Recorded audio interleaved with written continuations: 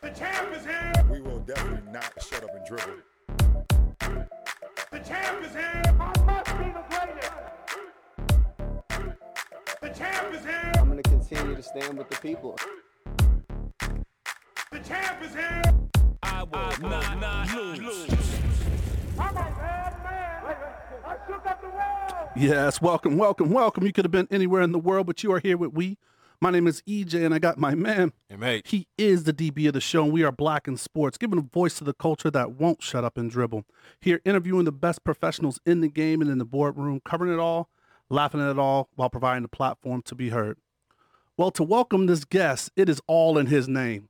So, Black in Sports congregation, well, let's welcome Bishop Jeffrey V. Dudley, Sr., PhD, Doctor of Ministry, and the Senior Pastor of New Life. Let's clap it up. Yes. All right, Bishop, how are you doing tonight? I'm doing very well. I mean, man, I feel honored to be a part of your podcast here. It's just awesome. And now you've given me a whole new congregation too. I heard the intro. Absolutely. So, hey, how we like to start the show is we ask you for a shoot your shot moment, man. And this is just a time where you bet on yourself and you went out and win or lose, you went for it. Okay, shoot my shot on. Anything. It could be, starting your career. It could be, why you decided what school you went to, or how the first lady became the first lady. Hey, shoot my shot. I mean, I tell you right now, though, shooting my shot tonight is all about Breonna Taylor. There you go. Yeah.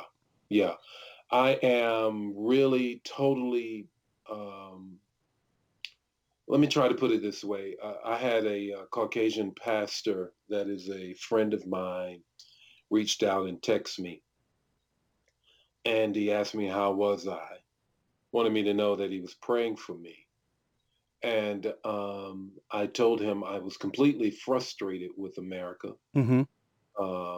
I have worn the uniform of our country proudly. Yes. At 21 and a half years, retired lieutenant colonel, chaplain. And right now I'm angry, frustrated,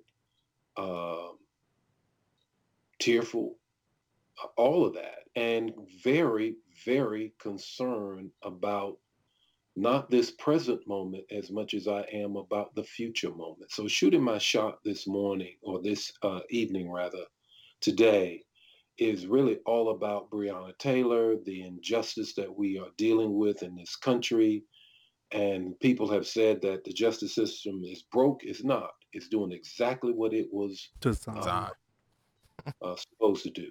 That is, lock us up and let everybody else go free. There you have it. We're gonna touch on that, Bishop. We're gonna back up a little bit to your sports days, just kind of your background. So, like I said, I heard you were a basketball player. So, what was the start or the love for basketball? Where did that come from? Well, I tell you what, my love for the game came from me being taller than everybody else. That helps. You can't coach tall, baby. And the fact that I remember so well my brother, one of my oldest brothers, I'm the youngest of 11. Okay. 5 boys and 5 girls. And my brother went to the Navy, came home. I was playing high school basketball at the time. Never forget it. And he says, Jeff, I'd love to see your name in the paper one day. That did something for me. And actually at the time I wasn't playing high school. I was just playing. I was probably in elementary school. But the bottom line is that my love for the game came from, a house full of boys, being tall, and wanting to be like Paul Silas. You don't know who he is. I do know who Paul. I know him from coaching. I don't remember him playing. Yeah, I remember him playing. So I had no game in terms of shooting, but I could go get that ball off the backboard. Okay. Yeah, so that's where my love of the game started, and I really enjoyed it playing. You know, I played 24-1 in high school. Mm-hmm. We lost in the sectionals. Oh, that's what I was going to ask. I saw the 20 because you were a co-captain, right, in the high school team. Mm-hmm. And 24-1, I'm like, okay, maybe you just got that one loss, but y'all lost in the sectionals. Lost in the sectionals. Mm. Do you Yeah. remember? You remember something from that game? I do, and I got a technical, Uh, and that technical turned the game. Mm. I'll never forget it. That taught me a lesson that I've never forgotten, and that goes all the way back to 1977. I'll never forget that. Now, it was rumored, to this day, you can get people out of my high school class that will tell you that the game was, the referees were bought Mm. against us, and that a famed KKK in our country, in our county, paid the referees because my high school team. Now this is all rumor, but you can always hear it in my hometown to this day. That my high school team, in every varsity sport, we only lost one game. Wow. wow. In every, from golf to tennis to football to basketball. And well, anyhow, here's the story. This famed KKK guy did not like the fact that this black team was going to go to the state when the predominantly white football team didn't. Paid for the referees, and we played the game against Raleigh Broughton High School, and it was unbelievable. All of the starters fouled out Wow. by the fourth quarter. I was the only starter left. I had a reaction to a call the referee made, and he called a tech, and I'll never forget it. Never forget it. Wow. This is Goldsboro, North Carolina, right? Goldsboro, North Carolina. The school board gave us trophies that said 24-0. Wow. Because it was that Because- controversial, like people, you could see it. Yep. Wow. Some things don't change, do it? No. No. I think we're going to have a consistent history lesson right here tonight. So Absolutely, man. what position did you play? I played center. I mean, go back a minute. This is, before everybody were giants. So I was a 6'4" center, and we had a front line 6'4", 6'4", 6'5" front line in high school. Ooh. Wasn't bad. No, Yeah, that's- not bad right. at all. That's Absolutely. a good size. Yeah. And your So- and your job, you was grabbing the boards. Killing the board. Let's just be precise. If it was off that board, I had that ball. And That's I'll never awesome. forget it. One time when we played, one of our teams and Dean Smith came to scout us. Wow. Okay. Personally came. Okay. And so, North Carolina, Dean Smith on the sidelines. I mean, what can you say? Mm-hmm. And I got 13 rebounds that day. Never forget it. Called you Windex that night, huh? On- Windex, baby. Not the cheap stuff. Hey, Windex. clean it up, clean it up. So who did you model your game after? Was it Paul? It was Paul Silas. Nice. He Nice. couldn't shoot worth a nickel. So 11 brothers and sisters growing up in the household. So that definitely makes you competitive, man. How was that growing up? It was very competitive, and I got beat up a lot. I was the youngest, Oh, that's right. and the script has flipped though. I'm more the Joseph in the family now. Uh-oh. Get him. Let's go. Yeah, he sent me forward. So,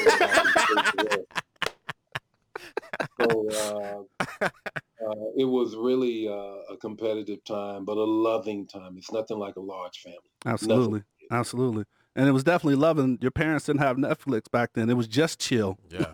Yes, Watch still, it. baby. That's all it was.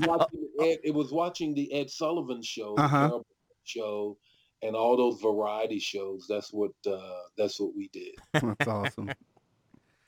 So moving forward to after high school, how did you select the college that you were going to? How did I select the college? Yeah, North Carolina, North Carolina. Greensboro. Well, let's go back now. You remember what I said. Mm-hmm. I was I couldn't shoot. So nobody trying to really scout no guy that just rebound. Right. And so I really recruited myself. I got some letters. Man, what can I think of? Got a letter from University of North Carolina at Greensboro, which is where I eventually went. Mm-hmm. Man, I got two other letters that I can think of. One of them is in South Carolina. I can't think of the school, but they really they do well today. But at any rate, I got a letter from University of North Carolina at Greensboro. I wrote the coach back myself. Nice. There you go. And he invited me to the campus. I went to the campus, fell in love with the campus, and then I went. But I only played 1 year. Okay. So the fact that you couldn't shoot was one factor, right? Right. But what was the thing that really? And you didn't have to repeat that. I'm just paying attention. I'm taking notes. But you were tall, though. You were tall, Bishop. So, what was that kind of factor? Like, how did you go through that decision, right? Because, you did the due diligence. You wrote the coach. You got there. And then the first semester, you're like, man, this ain't for me. Yeah, it wasn't for me because, remember, now, a couple things here. One, a college team, and I didn't know this, is not like a high school team. These guys you grew up with. Got you. And we were tight. We were close. And actually, in our sophomore year, the seniors, they drank on the bus, in the back of the bus. They smoked all kind of weed. They just weren't in it. And I remember all of us juniors, we didn't like that. When we played our first game against Wilson Fike, I gathered all the guys together under the goal. It was away. And I said, we're not going to lose this year. Okay. We're not going to be like the guys, and I call their names. And we prayed. And we did not lose that year. And so when you think of that, we were tight. We were close. When you go to college, not so much. If you don't have a good coach to then make a team, then you just got a bunch of guys. Every man for himself. Just doing their thing. Every man for himself. Right. And I wasn't used to that. Uh-huh. Yeah. I was a role player. I was comfortable being a role player. Okay. Well, role players get run over when you got a lot of egos. For sure. And I did not know how to manage college. Yes. And so I saw the fact that my school at that time, it's a D2 school now with college basketball. It wasn't then. It was, what was it, D3 or D? I don't know about D12. It was D3. Right. And so, and it was about those books. Yes. And I was flunking out. And I made the most, and as that decision that I made at that time, I count to this day, was a decision that I look back on and helped me make decisions to this day. All right. I decided that I had been playing basketball for everybody else. My brother, my family, right, and everybody, and that I needed to do something for myself, and I wanted to stay in college. So I let basketball go, and I got into those books so I could get out of that school. Man, that's fantastic. Wow. And then you, No. after you locked in on academia, you didn't stop. You got like umpteen degrees, man. You got all kind. You got the alphabet soup behind your name, man. But that's amazing to do that, right? Because I think that sometimes we forget that just taking the time to invest in yourself, that's an investment. So educating yourself. And that's the importance of college, as I always kind of repeat. Oh of my just kind of learn. gosh. You just learn yourself in college. You can So, learn yeah, you make outside of decisions. college. You can. That's very true. This is our internal debate. This is Bishop. a debate, Bishop. We Sorry. go back and forth with this one. So he's going to win tonight because I'm on his side. Oh my!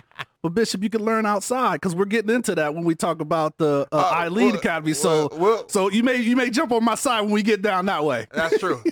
You double, Bishop. It's cool to double dutch right now. Bishop, now, there's something else that I don't know if this was college, so correct me if I'm wrong, but we picked up something after dropping the basketball. We picked up some a mirror and some candy canes, and your shoulders started moving a little bit. Talk to me about that life there. Hey. That's Well,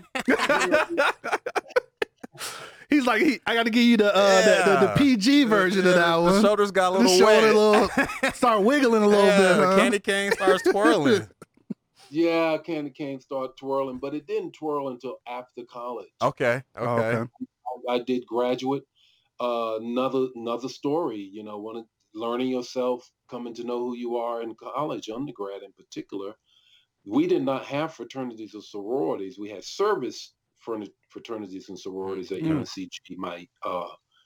When I was there, my senior year, though, they allowed, the real fraternities to come on, if you will, the Divine Nine to come on campus, and Kappas came, of course, and it was my senior year. I made another adult's decision. One was I had struggled in my books. I did not learn how to study. All of that I had to learn. I was a jock in high school. I mean, who went to class? My class is optional at that point, right? Class was optional, and my coach just got us out. Whenever we wanted to get out, he just wrote us a thing. And, There you go. And you know how it is in high school, and the team is winning, and the school was very athletic. Like I said, all of the varsity sports were winners. So we were the quintessential jocks on the yard. There you go. So when I got to college, though, they weren't feeling that. But the bottom line is that my senior year, I was the Black Student Union president. Fantastic. And I was doing my level best to get up out of there. I had not yet gotten a cumulative GPA of a 2.0. I started out with a 0.50. And you got to get a 2.0 to graduate. Right. Yes. And everything. But it just really took a lot of hard work. So here again is another difficult decision that wasn't that difficult. I said, if I pledge Kappa, after they whoop my head and, beat my butt. Allegedly. Allegedly. It's a good chance I won't graduate. Okay. I won't get the grades. So I said, I will put this off. I was in ROTC. Said, I'm trying to get out of here.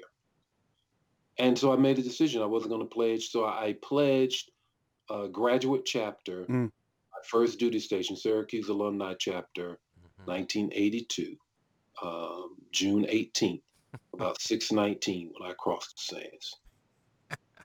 Burning Yes, sand. sir. So, all right, we want to take it into the game, man. We want to discover and talk about, how did you become a bishop? It was definitely work, and how do you ultimately get to new life? So, what was the first step? Because you committed your life to Christ at 12 at an early age, right? So, having that real conviction, how did that process lead to where you are today?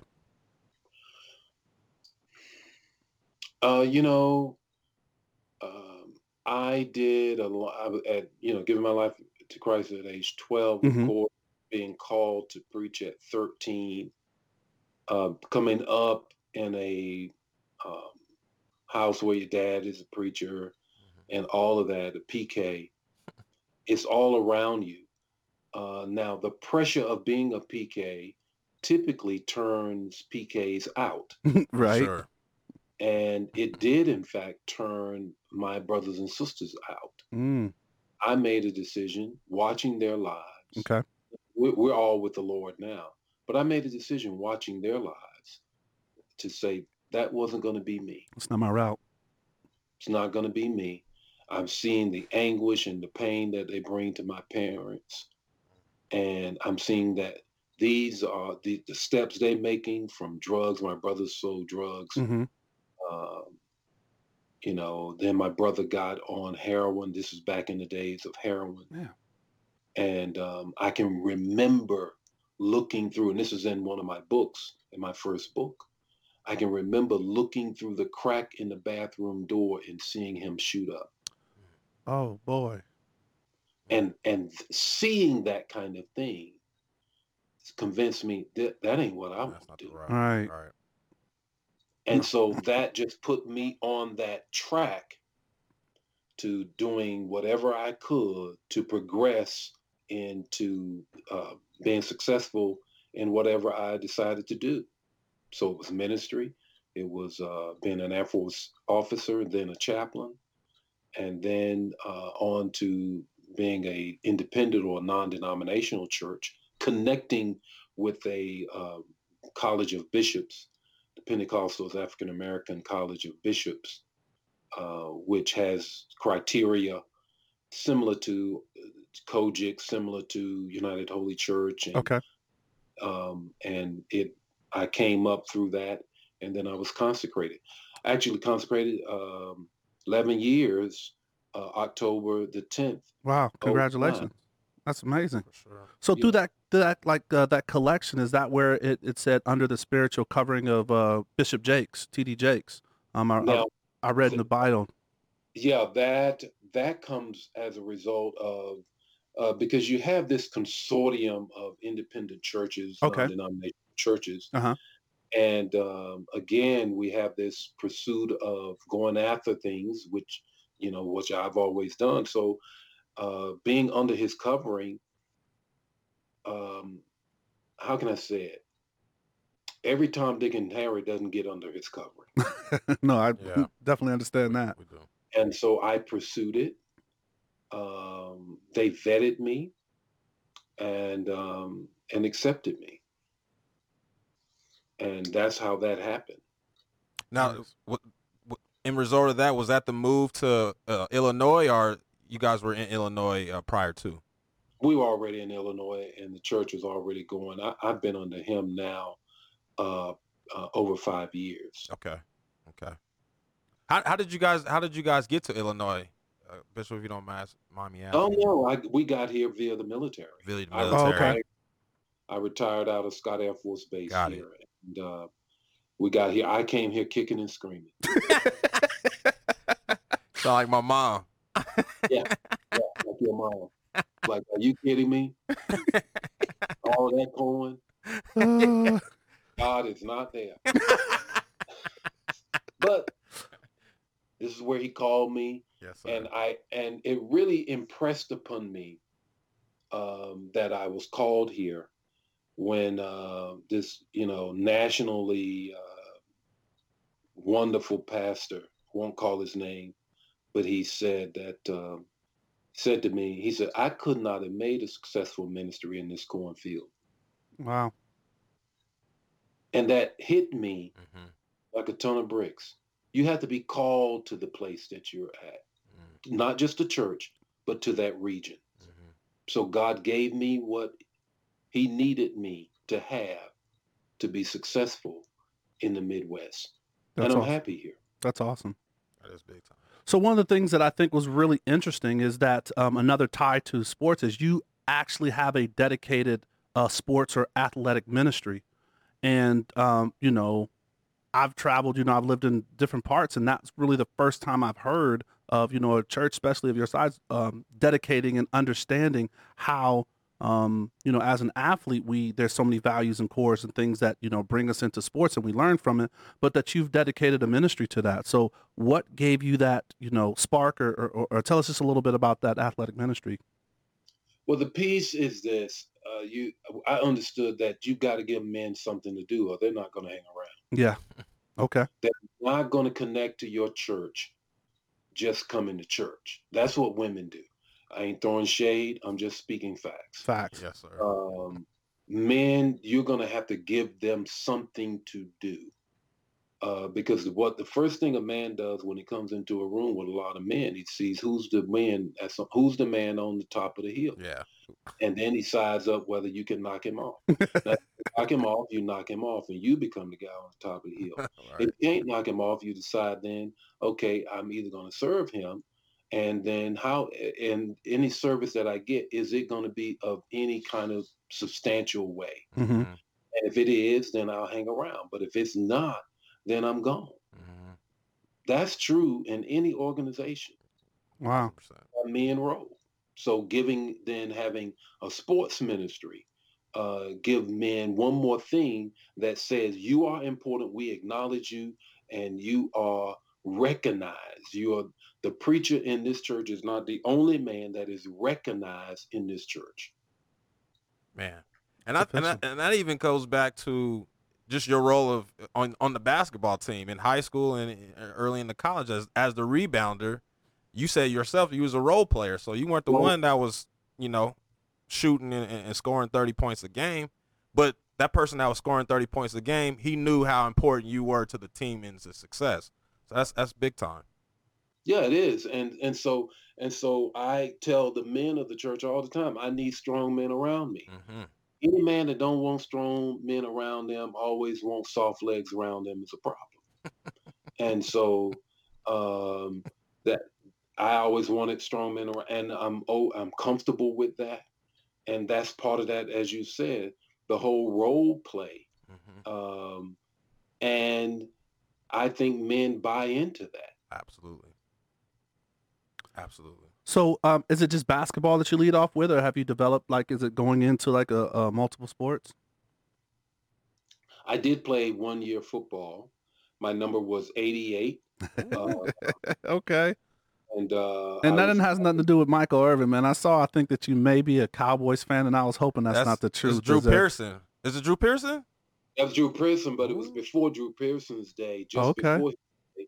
That was John Mackey. Ooh. You know? Yeah. See, again, young. I do.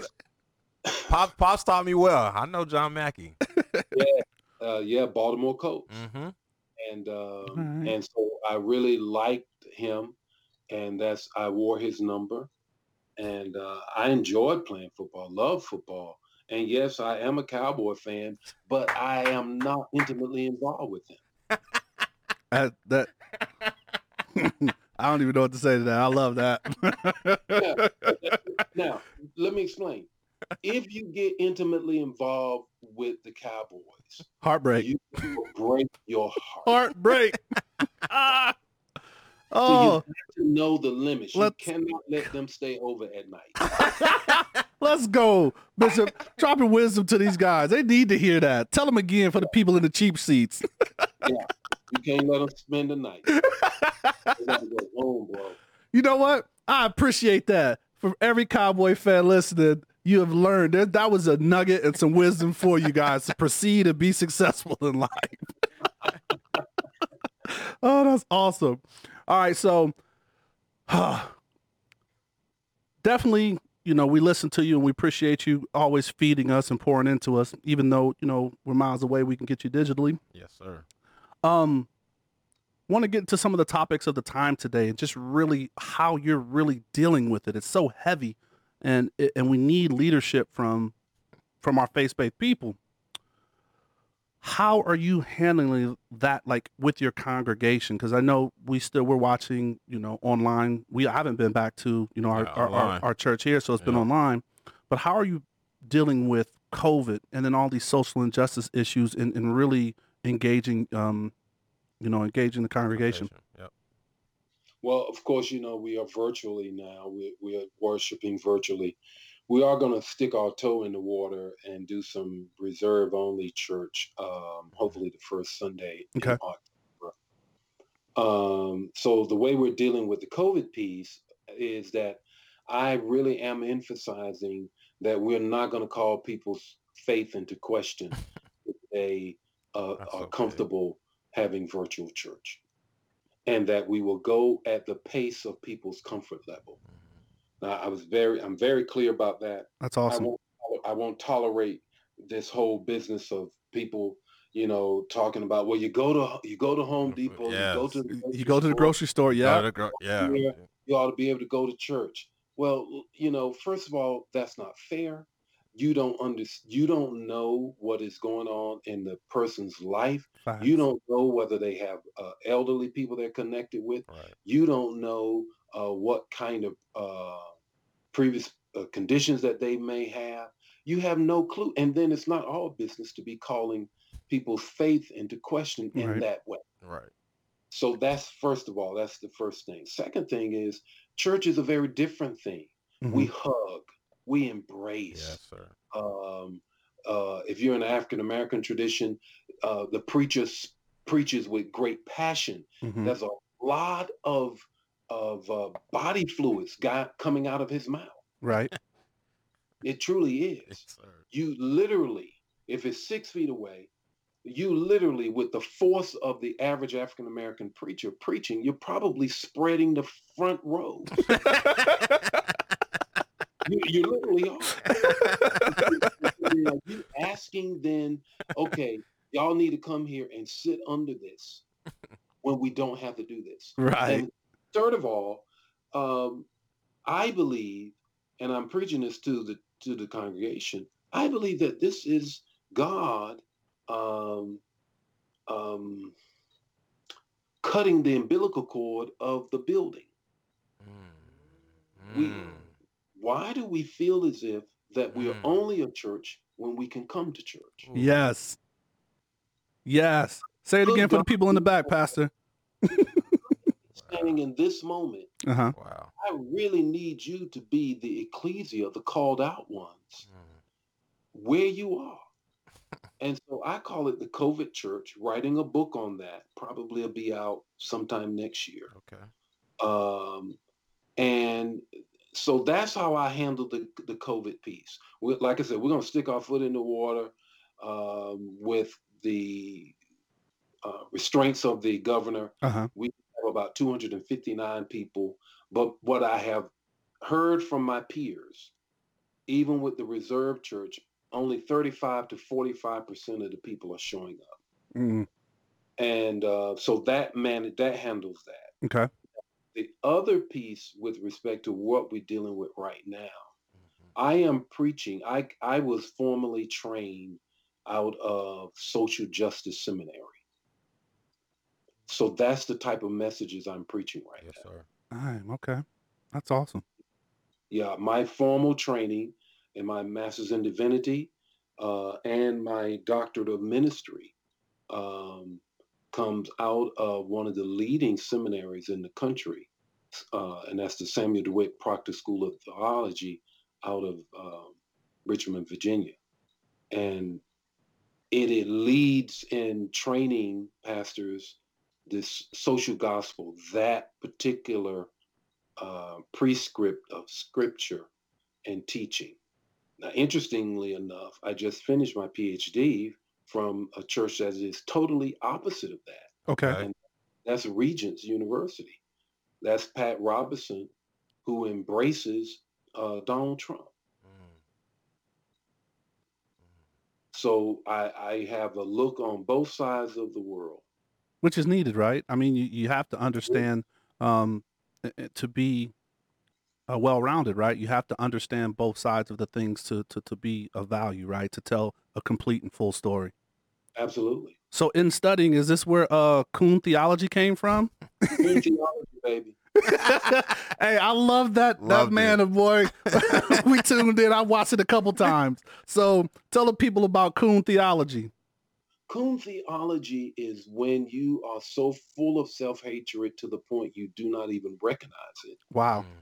And that You have been so brainwashed into thinking that the norm is that of majority culture and that you have no right to call the norm into question. That we believe for some reason or another that norms are in fact right. They're not right. Absolutely. As much as they are the norm. All right. And so Kuhn theology is they then embrace the norm and push back when you find Black Lives Matter. And you don't have to agree with everything in Black Lives Matter, but the core impetus of Black Lives Matter, no one that's Black need to be pushing back on that. Right. 1000%. At all. At all. And so Kuhn theology is that you start embracing the man's approach and you then look at your own life through the lens of normative behavior that's been set by Western culture. Yeah. Wow. And it's like I almost don't even want to get off of that, but we do have to jump into these quick hits, but we could jump back into it, man. So our quick hits are sponsored by Thick Fit. When it comes to your health, it starts in the kitchen. Whether you're losing weight, staying fit, it starts with what you eat. Thick Fit Meal Prep is here to help you along your journey, providing you healthy, delicious meals that are easy on the go, fitting in everyone's lifestyle. Call 702-850-3388 or on Instagram at Thick Fit Meal Preps. Miles, hit him with them quick hits. Bang, bang. So, Bishop, was there a time, if ever, that you were starstruck? Great question. Yes. I mean, I saw you had the late John Lewis in the congregation. That was dope. Super. Yeah, it has been. I think I was starstruck when I was stationed in Memphis, Tennessee. Okay. And we went to Bountiful Blessings, the late Bishop G.E. Patterson's church. And to be there and sit in to sit in the pulpit and watch him preach. That's crazy. And then to drive him to Carlton Pearson's consecration where he was the homilist, and to be in the car driving for him from Memphis to Tulsa. I was so nervous. I didn't even sleep the night before because I didn't want to be late. This is the day before nav systems and all of that. Yeah. And I was a wreck because I was like, I'm going to be in the car with this man for 5+ hours. Got it. Starstruck. Duke or North Carolina? Both. All right. Hey, I'm an ACC guy. Okay. I'm out of the state. I'm in the Midwest Big Ten country and all of that. Which there ain't nobody out here got no game. Kansas, I should say Kansas. They do have a game like that. But I would say, so I feel free to go for either one of them, which is really that is what is the word I'm searching for. To be from North Carolina and to say both really is sacrilegious. Yes. but since I'm out of the state, both. Both. Okay. So since you mentioned 88, I want you to start, cut, and bench 3 number 88s that are Cowboys. Okay. So obviously we got Michael Irvin, we have Drew Pearson, and we have Dez Bryant. Start one of them, put one of them on the bench, and one you got to cut. Okay, say the names again. Drew Pearson. He's starting. Okay. There it is. So now it's between Dez Bryant and Michael Irvin.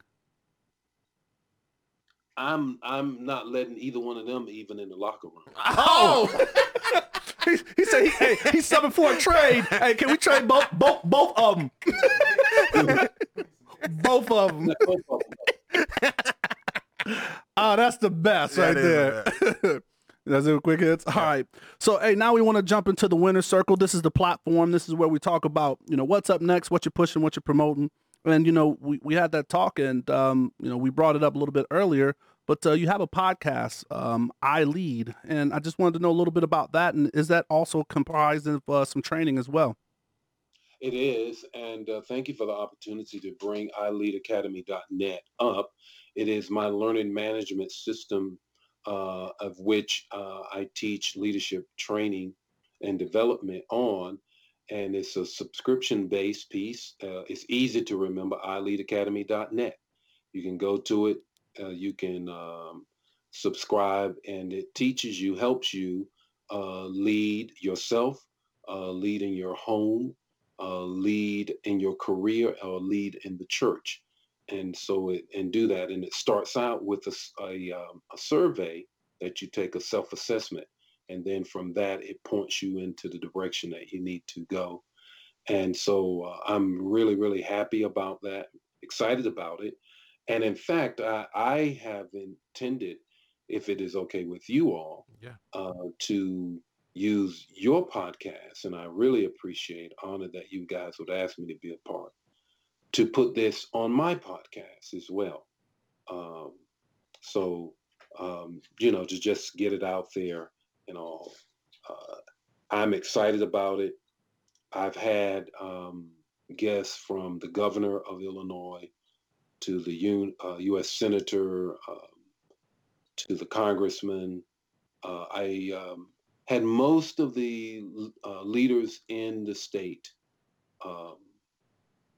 on the podcast. And then I've had leaders in the spiritual world as well. Wow. So not only the podcast, you mentioned you've written several books, and it looks like we have another one that you're going to be writing. The COVID book is like, but your next book that's coming out is Family-ish. When is that dropping, and what's the story behind that book? The story behind that book is a book about how to raise a fabulous family or covenant family. And that one has there's 4 things that the book shares. I can't give them all now because then you won't buy the book. There are actually 5 things that really causes one to be able to create a covenant fabulous family. It not only teaches that, but it takes each type of family with these same principles as to how it makes it. Now, here's the thing. From blended families to traditional families, to single families, to sandwich families, to military families. There's a chapter on each one. Okay. There's also a chapter on same-sex families. And I think that it's going to be very interesting for those of my faith and people in faith to read that chapter. Absolutely. It is the story of congregants in my church who are same-sex. Mm-hmm. They are very upfront about it, and they have a family. And so I share their story from a perspective of grace. And I think the listeners will really want it. Now, you said, when is it going to drop? It should drop about the end of October. I've had it for some time. It's finished. Okay. I just added this. I'm just wrapping up a few things. And since COVID, I've decided to first drop it digitally. Got you. Yeah, so it will drop about the end of October. Okay. Bishop, something with that, families are units in unity. And what's interesting now, I mean, this has been a tough time for a lot of people for a lot of different reasons. But what's interesting is in the church, it seems like there's division there, right? So it's you're not a real Christian if you're on this side, and this side is the real Christian. It's like, so I mean, what do you feel about that? how do you feel about that? White silence is violence. Mm. That's how I feel. Plain and simple. So I got a question for you as well. And if I could get this in real quick. Go ahead. What we have now is white evangelicals who are complicit to a liar. And because of the sanctity of life issue, which I understand, Right. I agree with them Right. 100%. Right. I also agree with the position about LGBTQ. And I understand that. I agree with them on that. Mm-hmm. But in Psalms, it tells us, I think it's 89 and 10, I think. I'd have to remember to get that for you.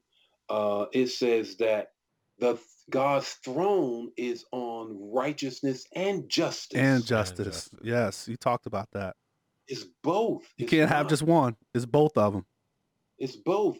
So then you want to only hold us and say it's about righteousness, and therefore we should be a single issue voter, irregardless of the life of the person we're voting for.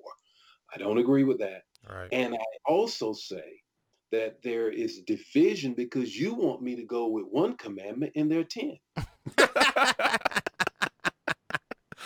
There it is. So along with that, because this was my next question, I think that was just a perfect lead into it. You do so much. I mean, you guys just over there at the church are involved in so many things, man. I'm seeing like the NAACP, a lot of enrichment, mentoring and things like that. Will you be doing something like a voting seminar or a voting push to have people, one, understand that they need to register, and then make sure they understand the importance of voting this year? We did it in 2016. The pandemic is prohibiting that because nobody's trying to gather. What I am doing is I am participating, and we're going to be going on a 40-day fast and consecration with some of the leading pastors in the country through change.org, Black Clergy Alliance. Okay. And some of the leading Freddie Haynes, Frank Reed, Bishop Frank Reed, Bishop Vashti McKenzie, Cynthia Hale, Bishop Dr. Barbara,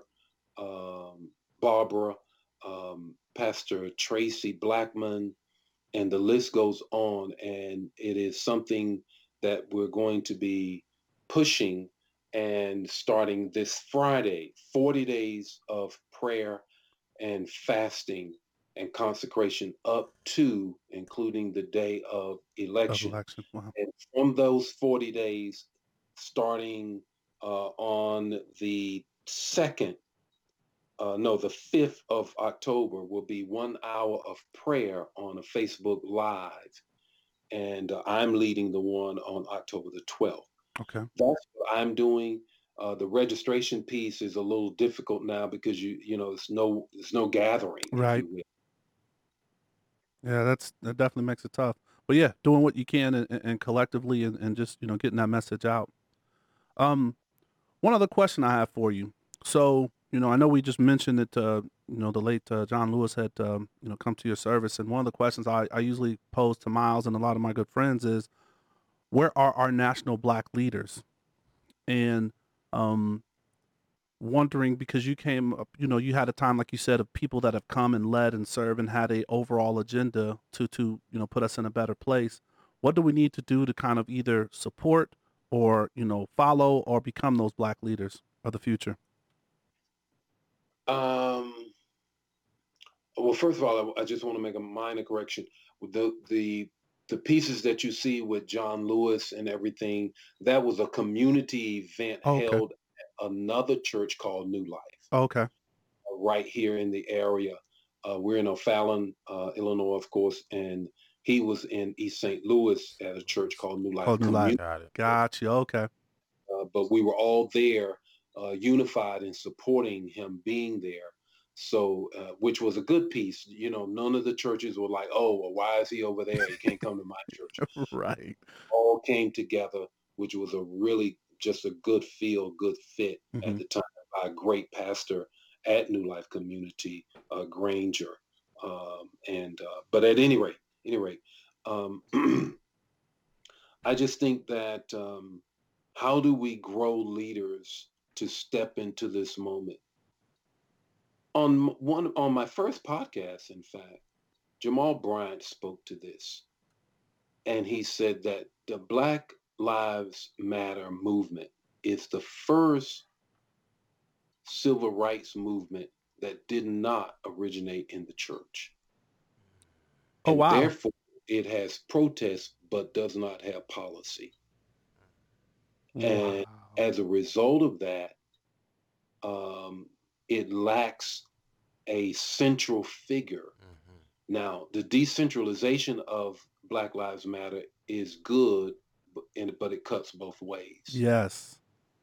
And so the decentralization is, it causes an organization to be nimble, to be flexible, and to apply itself to whatever is in that context. Correct. It cuts the other way that when you need a unified voice, one voice speaking, then when you don't have that, Right. All right. That's lost.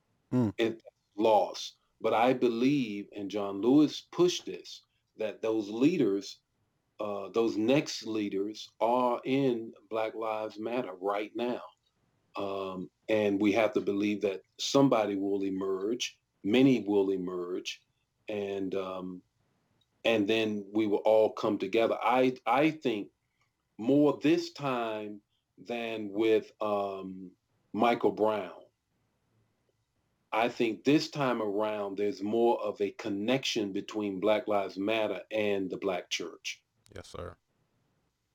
No, that's I big. think first time around with Mike Brown, it wasn't as much. Tracy Blackman, Pastor Tracy Blackman, is a dear friend of mine. She was in the midst of that Okay. over in Ferguson, Right.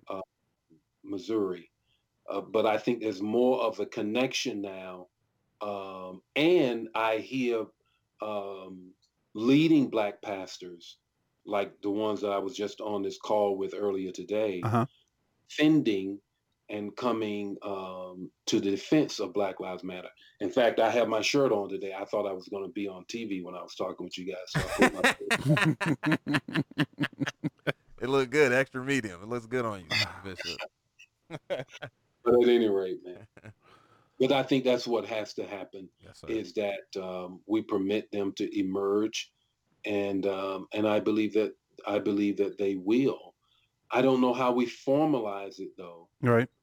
because in Black Lives Matter, it's led by, as we said, decentralized, but it's very diverse in every way to include sexual orientation. Yes. And that therein lies, how do we manage that? How do we manage that?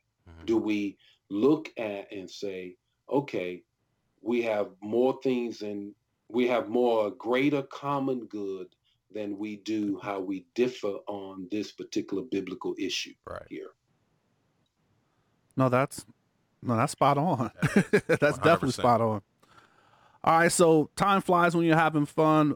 Bishop, we bring this part of the show. We like to call it the assist, but tonight we want to call it the manna. So Oh. we want you to give us the text to talk and the takeaway. Oh, wow. But what we want to do is just kind of, if you could give us, a gem, a coaching moment, a mantra to live by, a scripture, or just something that's a great takeaway for everything that we're dealing with, but just something that resonates with you that would be great for our audience. But yeah, just if you want to leave us with something tonight, the floor is yours. Wow, you guys, you make it so hard.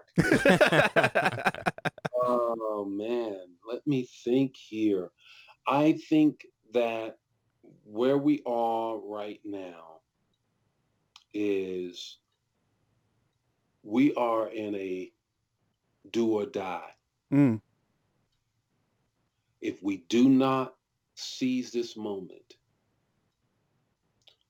we can die in many ways economically, socially and culturally. Not culturally, let me take that back, but economically.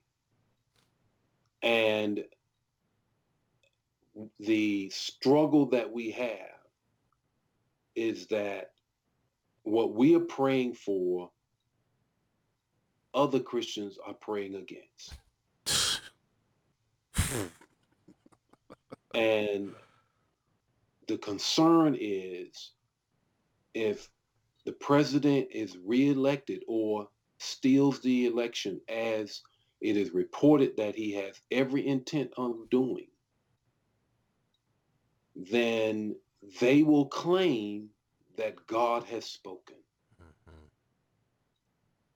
And so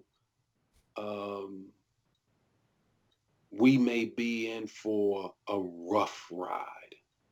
2020 may not be over. Ugh. To that end, we have to then hold on to the Lord with all our might.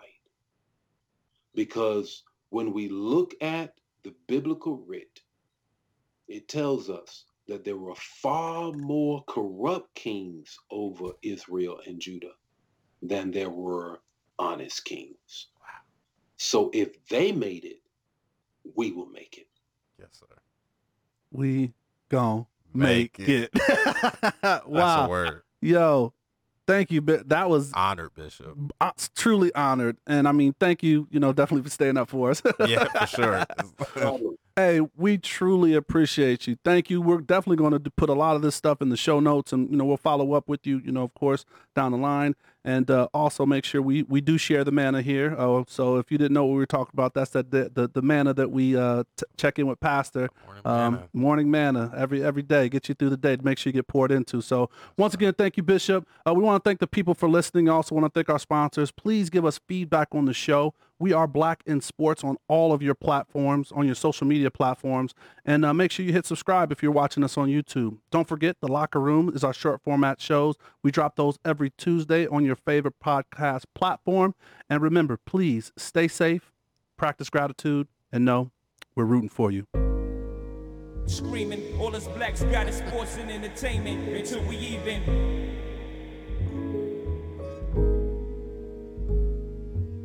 Assuming I'm rooting for everybody that's black. Yeah. Yeah. Assuming I'm rooting for everybody that's black. Yo. Look. Assuming I'm rooting for everybody that's black. Spent about 2 racks on handmade new rags. Assuming I'm rooting for everybody that's black. That's everybody from sports to college class to rap.